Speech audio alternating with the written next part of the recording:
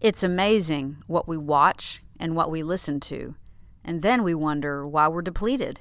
And that is today's Morning Moxie.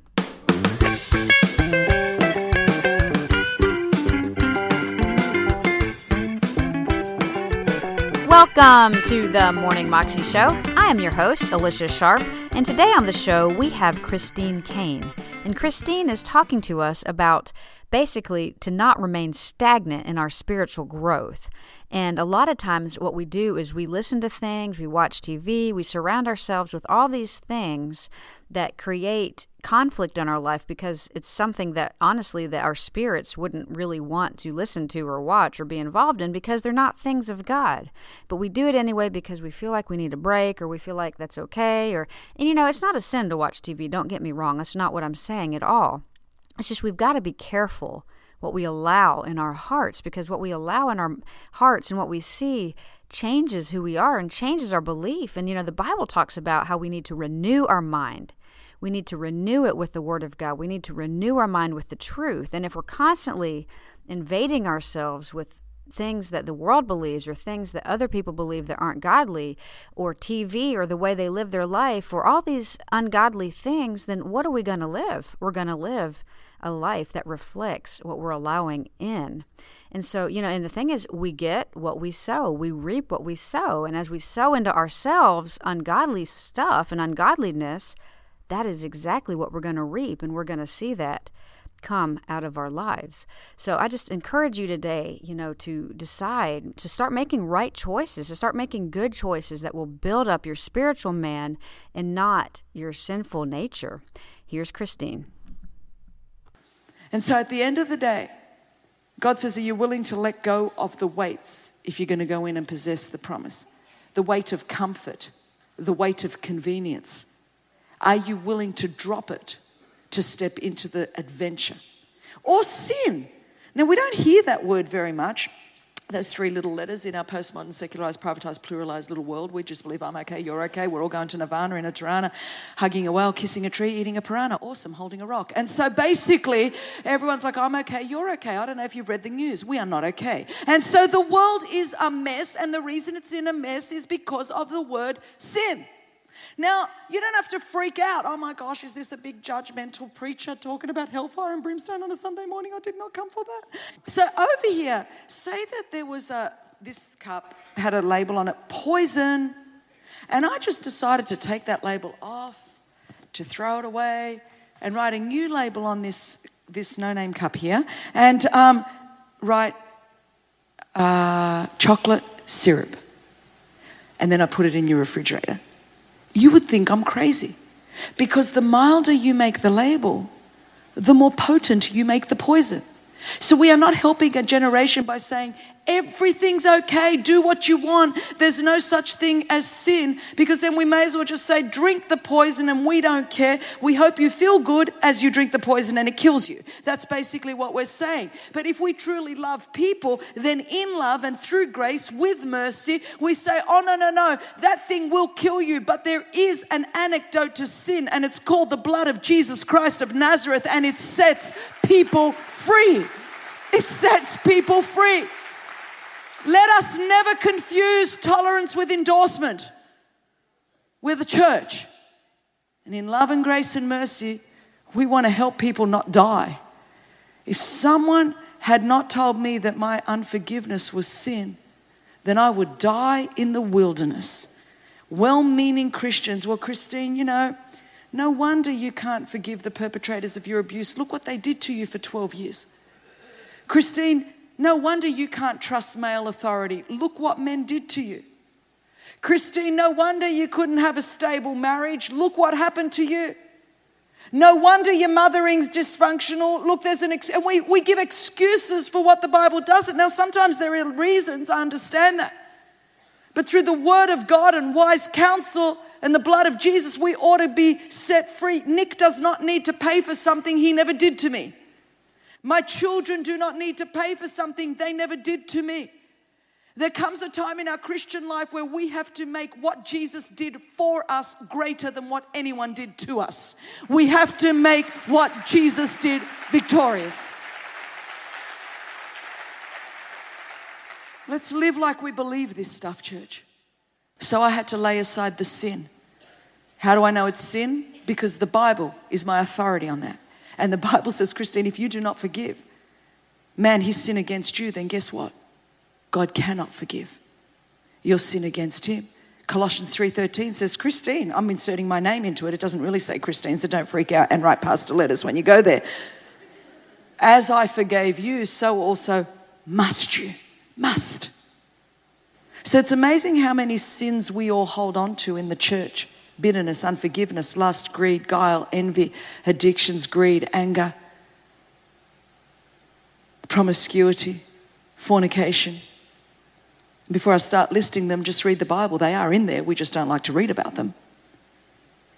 And we hang on to them, and then we wonder why we're not possessing the promises. And God says, wow, why die in the wilderness over that when I set you free to thrive in the promised land? Imagine Jesus didn't just rescue me, but after rescuing me, he said, you know what, Christine, I'm going to use you to rescue others. That's your inheritance. God is able to redeem every hurt.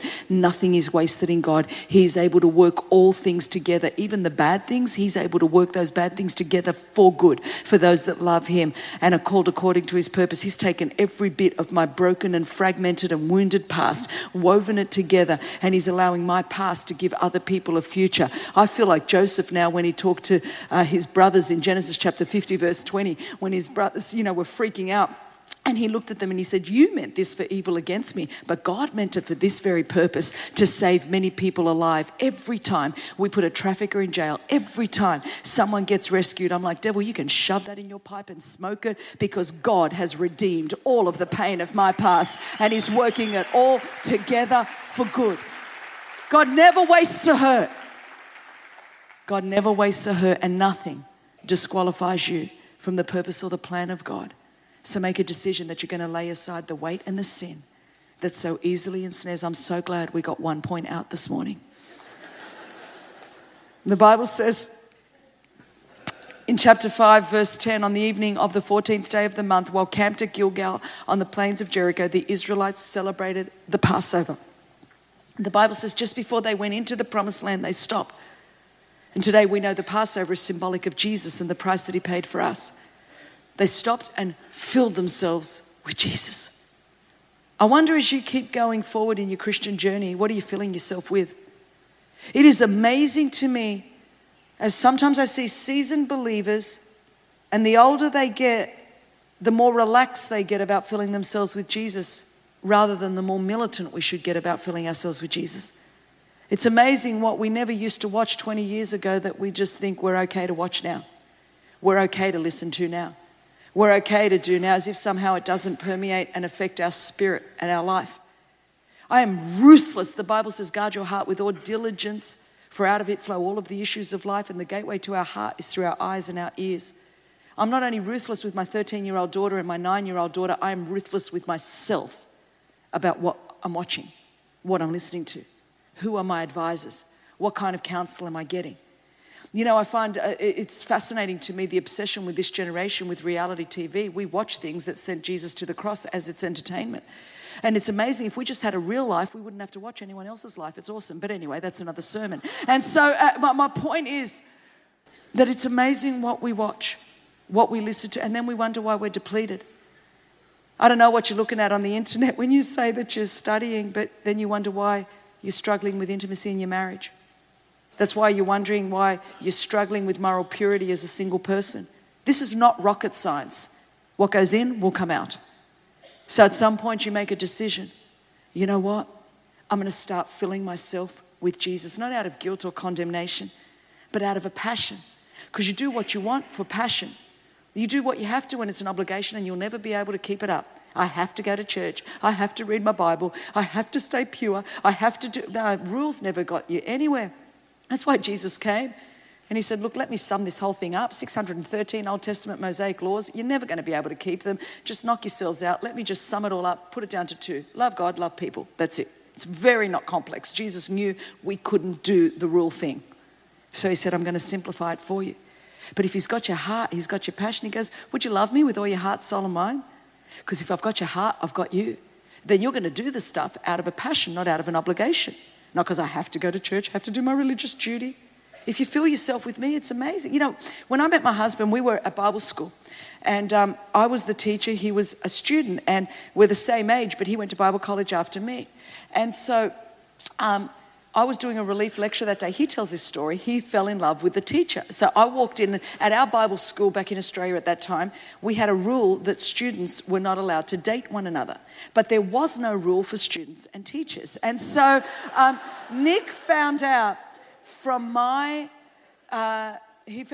best friend that I swam every morning at 6 o'clock in the morning.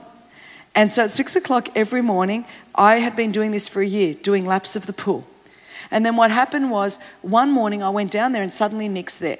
And I'm thinking, this guy's already there before 6 doing laps. So after about a week, we bumped into each other and I'm like, Nick, hi, you know, what are you doing here at the pool? And then he sort of had that male bravado. He goes, what do you mean, what am I doing here? I'm always here at 6 o'clock in the morning. I love swimming at 6 o'clock in the morning. Now, church, I've been married to the man for almost 20 solid years. Never once in 20 solid years has my husband got up at 6 o'clock in the morning to go swimming at our local swimming pool. Never once. Because you do what you want from passion. No one has to tell you to read your Bible. No one has to tell you to obey God. No one has to tell you to come to church. No one has to tell you to tithe. No one has to tell you to serve. No one has to make you do anything because it's your passion. So what are you filling yourself with? What are you filling yourself with? You know, a lot of what I spoke about this morning, I didn't talk about last night. I didn't even mean to talk about. And so we never even got to point 3, 4, 5, and 6. That's for the third service. I'm believing God by faith because I don't have to get them out and turn the parking lot around, so they're going to be here till 5 o'clock tonight. So you are very welcome to come back for point 3, 4, 5, and 6, because for some of you, if you're ever going to be a churchaholic, this could be the day to be a churchaholic. I'm going to talk about in the next service the cancer diagnosis I got last year and what God did and how possessing the promise. I'm not talking about a pain-free or a struggle-free life. I'm talking about a victorious life. That's very different than a pain or a struggle-free life. But I want Christians to come from a place of victory, not fight for victory, but fight from victory, to possess the promise that God has for us. Because there are so many promises in God's word and there is such victory in God's word, and so many people are living so far beneath it and dying in the wilderness, never possessing the promise that Jesus died to give each and every one of us. This church is a great church. Your future is a great future. God has so much more ahead of you. Your destiny is greater than your history. God has so much for you. We're going to continue to advance. We're going to continue to reach people for Jesus. We're going to continue to lift high the name of Jesus. And we're going to continue to walk a victorious, overcoming Christian life in every realm of our life. We're not going to die in the wilderness doing laps around the same old mountains. We are going to walk in the freedom that Jesus has for us by choosing to cut off certain things and choosing to fill ourselves with Him rather than the world. And His Spirit will empower us to walk in victory and to have freedom in Jesus' name. In Jesus' name, church, for every one of us.